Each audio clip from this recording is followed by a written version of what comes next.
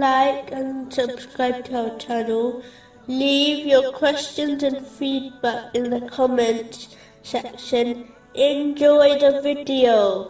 Continuing with the last podcast, which ended discussing the importance of certainty of faith, indicated in chapter 28, verse 72. Have you considered, if Allah should make for you the day continuous until the day of resurrection, what deity other than Allah could bring you a night in which you may rest?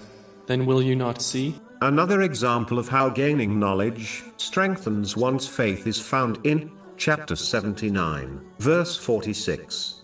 It will be, on the day they see it, as though they had not remained in the world except for an afternoon or a morning thereof. If one turns the pages of history, they will clearly observe how great empires came and went, but when they left, they passed away in such a way as if they were only on earth for a moment before departing. All but a few of their signs have faded away, as if they were never present in the first place. Similarly, when one reflects on their own life, they will realize that no matter how old they are, no matter how slow certain days might have felt, overall, their life, so far, has passed in a flash. This is true, irrespective of a person's age. Understanding the truthfulness of this verse strengthens one's certainty, and this certainty inspires one to prepare for the hereafter before their time runs out. One should strive to study the Holy Quran and the traditions of the Holy Prophet Muhammad,